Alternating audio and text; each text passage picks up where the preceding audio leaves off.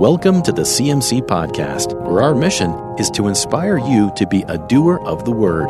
Today's message is brought to you by our lead pastor, Tim Brooks.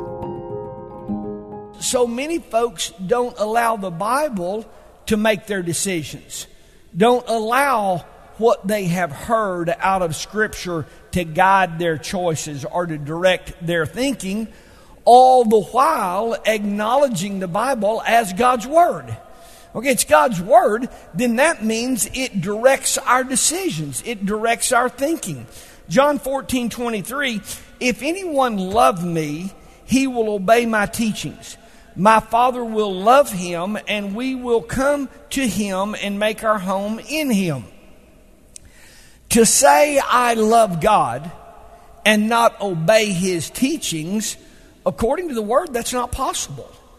Our love for him is directly tied, inseparable, to our obedience to him.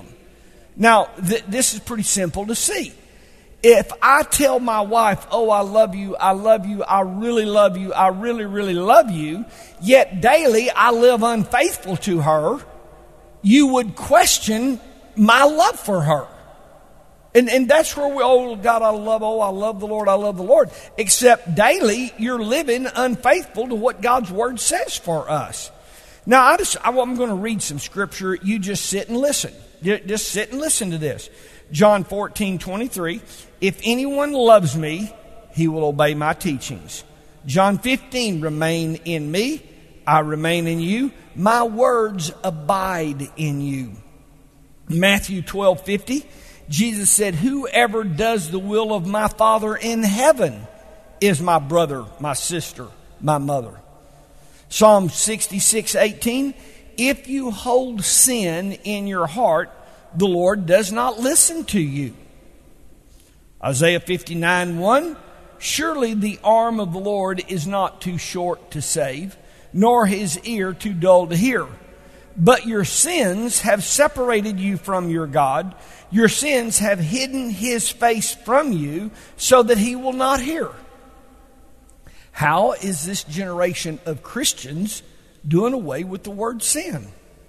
Deuteronomy 7:12, if you pay attention to those laws and are careful to follow them, then the Lord your God will keep his covenant of love with you and bless you. May I just go on and on and on about reading God's Word, where we are to walk in obedience to Scripture. We're all in this church. This year, our pursuit, members of this church, our pursuit is the kingdom of God. We want to live our life each day in his kingdom. I want to live in peace.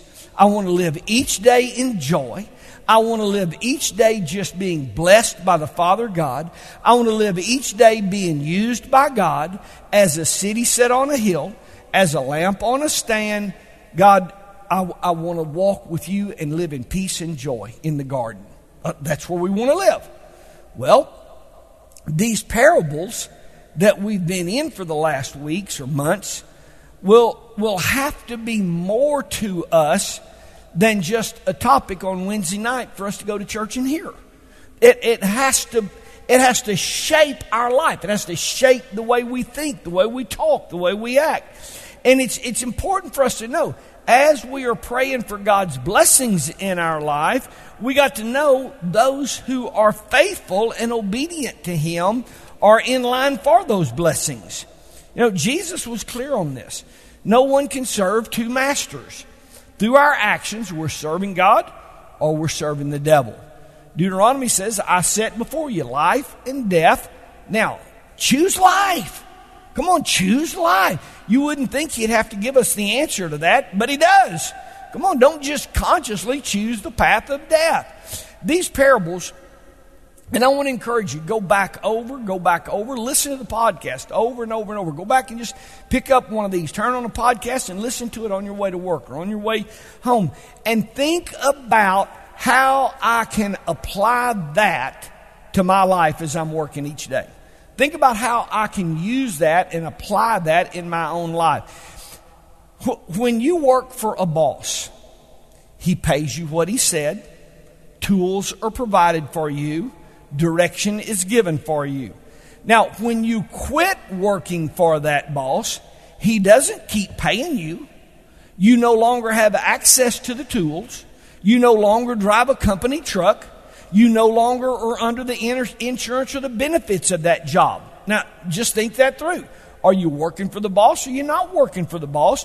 That lets you know whether you're in line to use the tools and reap the benefits of that job. It's not hard for us to see.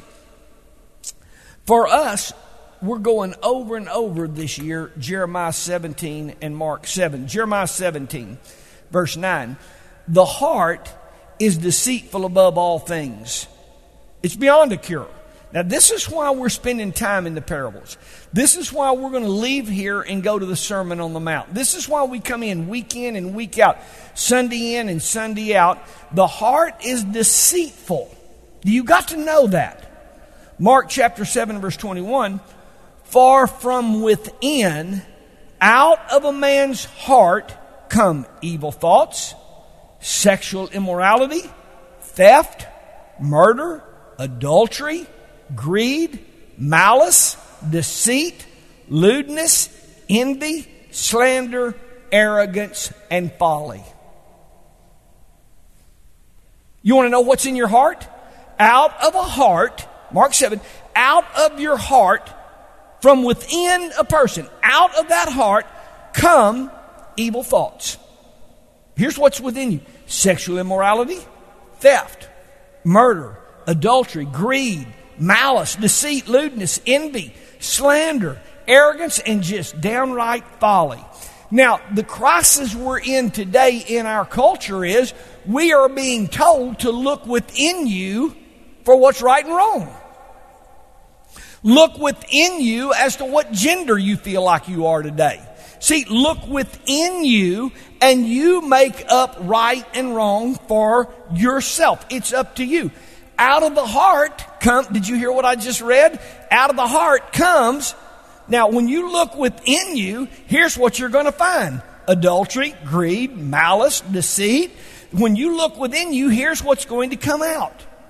My wife, she didn't do that. So I'm going... Hold on. What your wife does or doesn't do have any bearing whatsoever on what you do. Now think about this. My boss, I tell you, he came in, and when I get back in there, whoa. Your boss being a jerk has no bearing on anything you do or don't do. See, what you do is be led by the Word of God, whether your boss is or isn't. This doesn't have anything to do with Josh and Paul. They don't work in that situation. But some of you have a jerk for a boss. What he does or doesn't do, what she does or what she doesn't do, doesn't decide what you're going to go out and do. Or are y'all hearing this? Well, now we got to think, well, I feel like a man today. I feel like a woman today. Well, I feel like going into the girls' bathroom today. Well, maybe you do, but your feelings don't make those decisions, because out of your feelings come evil, adultery, greed, malice, deceit. See, you can't look within yourself and give into that. And now we're teaching our little children to look within themselves. Within themselves is a temper tantrum. That you don't look within yourself. I'm mad, so I'm going to hit somebody. I'm mad, so I'm going to go break out a window. I'm mad, so I'm going to turn over a police car. There's no end to us giving in to our feelings.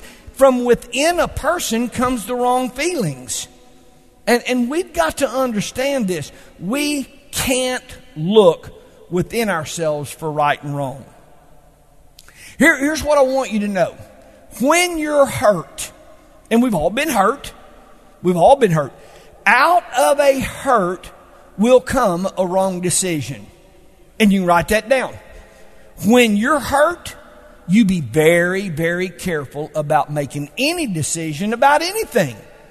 Out of a hurt will come a wrong decision. Out of an abuse will cause you to then go and make a wrong decision.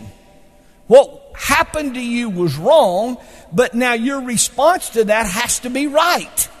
See, out of an abuse comes a wrong decision. Out of rejection comes wrong decisions in life. Out of disappointment comes wrong decisions in life. Let me tell you something else. Out of a win will come wrong decisions. Our coaches fight this all the time. Boy, you win, beat a team by a whole bunch, and why you get cocky. Nobody can beat us. We're good. And you don't even prepare for the next game. You'll get whooped. See, out of a win can come a wrong decision. Out of a victory can come a wrong decision. Coaches deal with this all the time. They deal with this all the time. You got beat? Well, let's don't make a wrong decision. The referee made a bad call. Well, let's don't go out here and make another wrong decision on the other end of the court. See, we react to wrong decisions because from within you comes wrong decisions.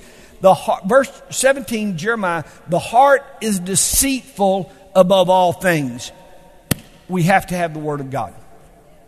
We have to have the Word of God that tells me how I am supposed to act, how I'm supposed to make decisions, how I'm supposed to conduct myself. I've got to have the Word of God for God's blessings to be in my life, regardless of whether my boss is a jerk or not, regardless of whether I got overlooked for a promotion or not, regardless of what your wife did or didn't do. What does the Word of God call me to do? That's the decision I make, and then you're in line for God's blessings in your life. Now we got to get this. We got to get this. That's why we're going over and over and over these parables. Because the wrath of God, Romans 1, is loosed on all ungodliness. And we have to follow God's Word.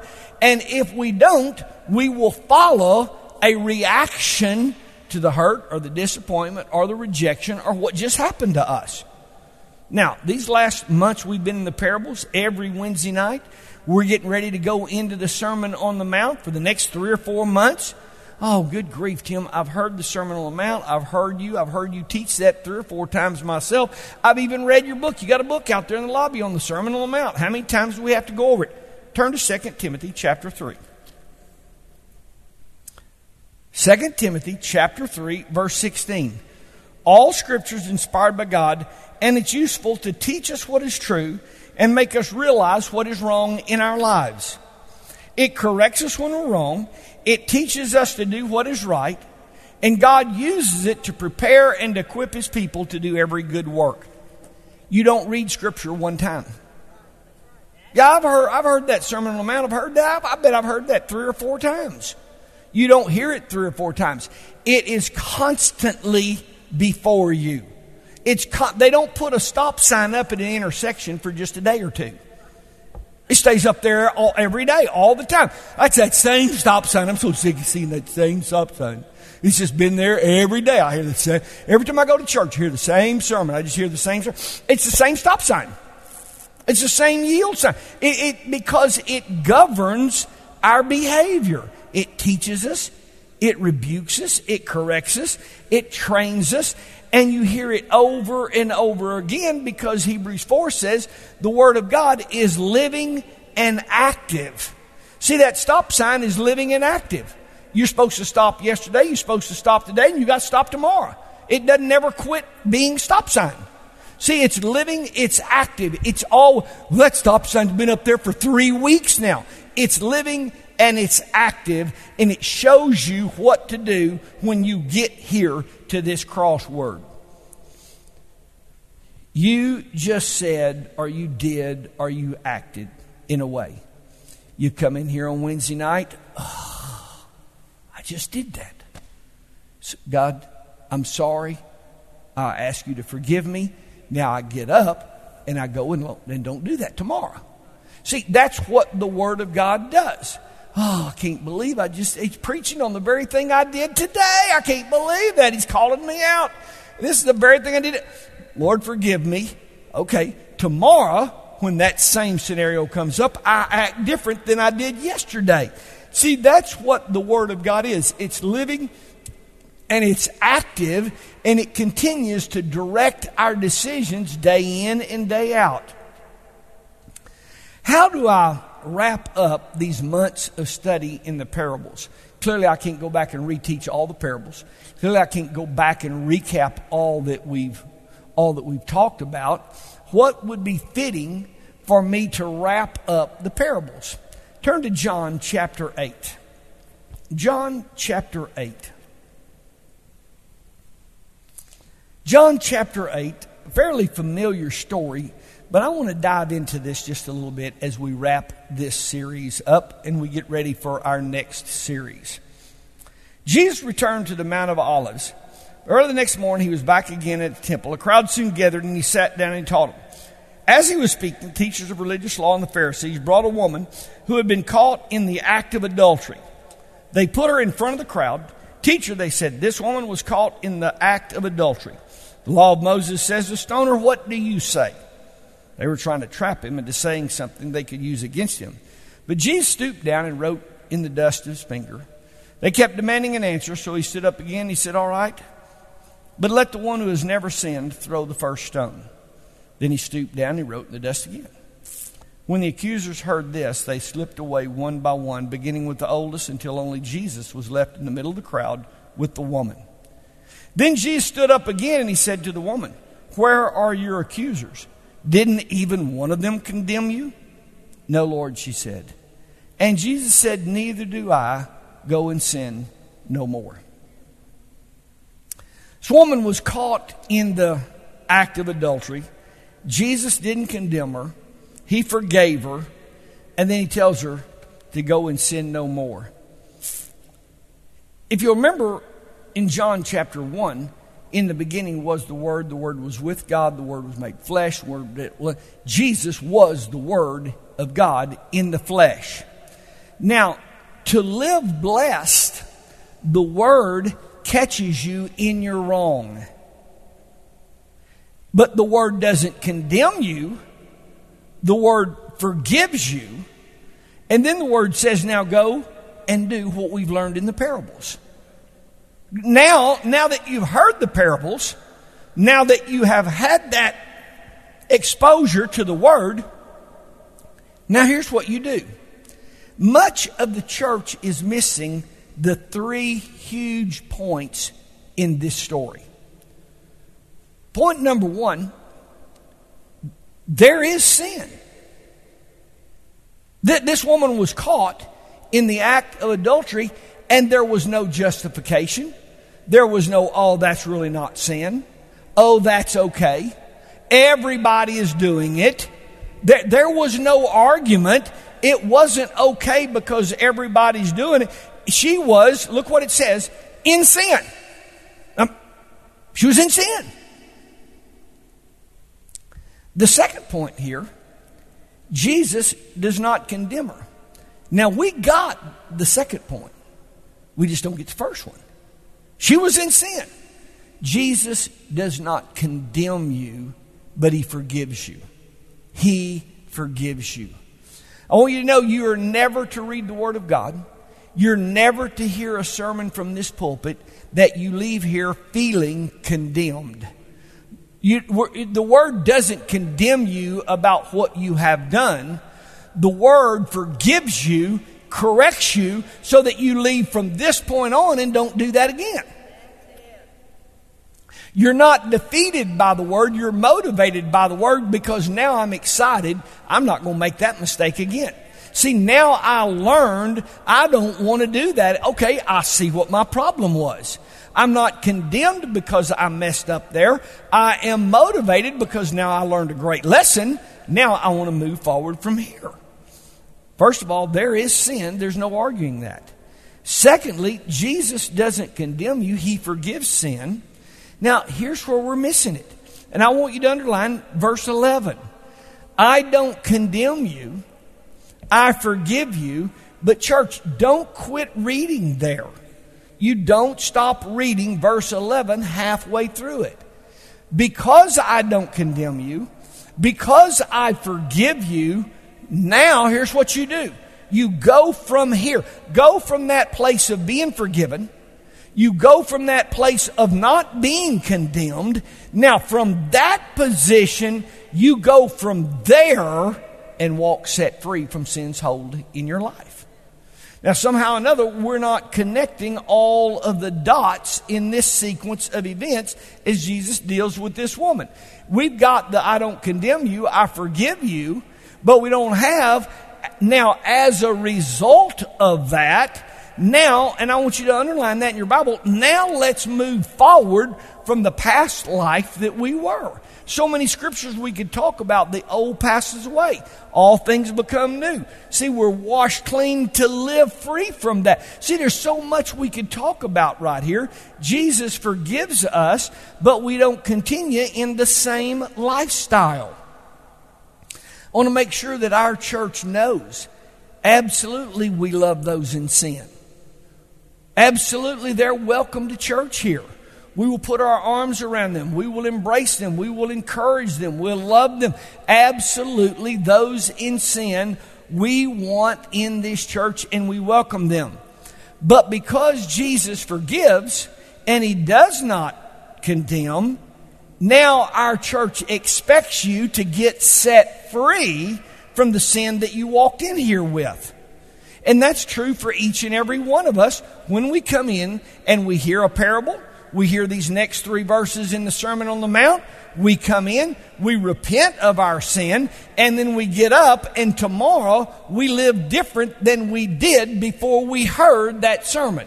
Thursday should be different for us as a result of being in church on Wednesday night. Monday is lived different for us as a result of being in church on Sunday. And what happens is we come to church and we hear the word. It goes in one ear and out the other. It doesn't have its effect in our life. And we are living as Christians not changed. Not changed. The Word of God changes our life. Well, I'm excited about all of the lessons that Paul and Josh and I have been able to share with you over these last few weeks. But as James says, being a hearer and not a doer of them does us no good. Your blessings will be as a result of you doing that. And we've gotten ourselves in a position where we feel good about ourselves because we went to church. Well, you ought to feel good about yourself for going to church. I'm not against that. But the blessings come as you do what you heard when you were in church. See, the blessings come as you apply that to your temper, to your mouth, to your attitude. And it's beyond me why you've been a member of a church for 15 years and still deal with the same insecurities that you dealt with 15 years ago. Now, that's beyond me. Now, 15 years from now, we'll be dealing with something. I mean, the devil's always after us.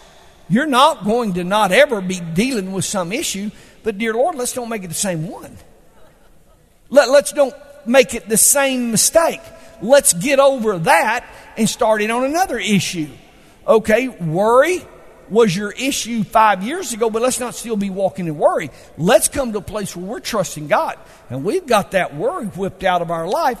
Now we're dealing with this in our life. Let's continue to move, as the Corinthians says, from one degree of glory to the next degree of glory in our walk with the Lord. And that's how we walk in the kingdom of God. That's how we live in God's kingdom. We've seen this in every lesson in these parables. The kingdom of God is like a growing seed. Okay, well, it's not a growing seed, but that's an example of it. The kingdom of God is like a lamp. A kingdom of God is like a city on a hill. Vineyard workers, mustard seed. Okay, think about that. What does that mean to my life? How do I apply that? A hidden pearl, a shrewd manager, 10 bridesmaids, the Pharisee and the tax collector, lost sheep, lost coin, the lost son, a man that fell among the thieves, 3 servants, the sower. See all these parables that we have studied. The kingdom of God is like. Well, if we want to live in the kingdom of God, a lifestyle of peace, of joy, of blessings, then we'll have to do what we've learned in these parables. Y'all stand.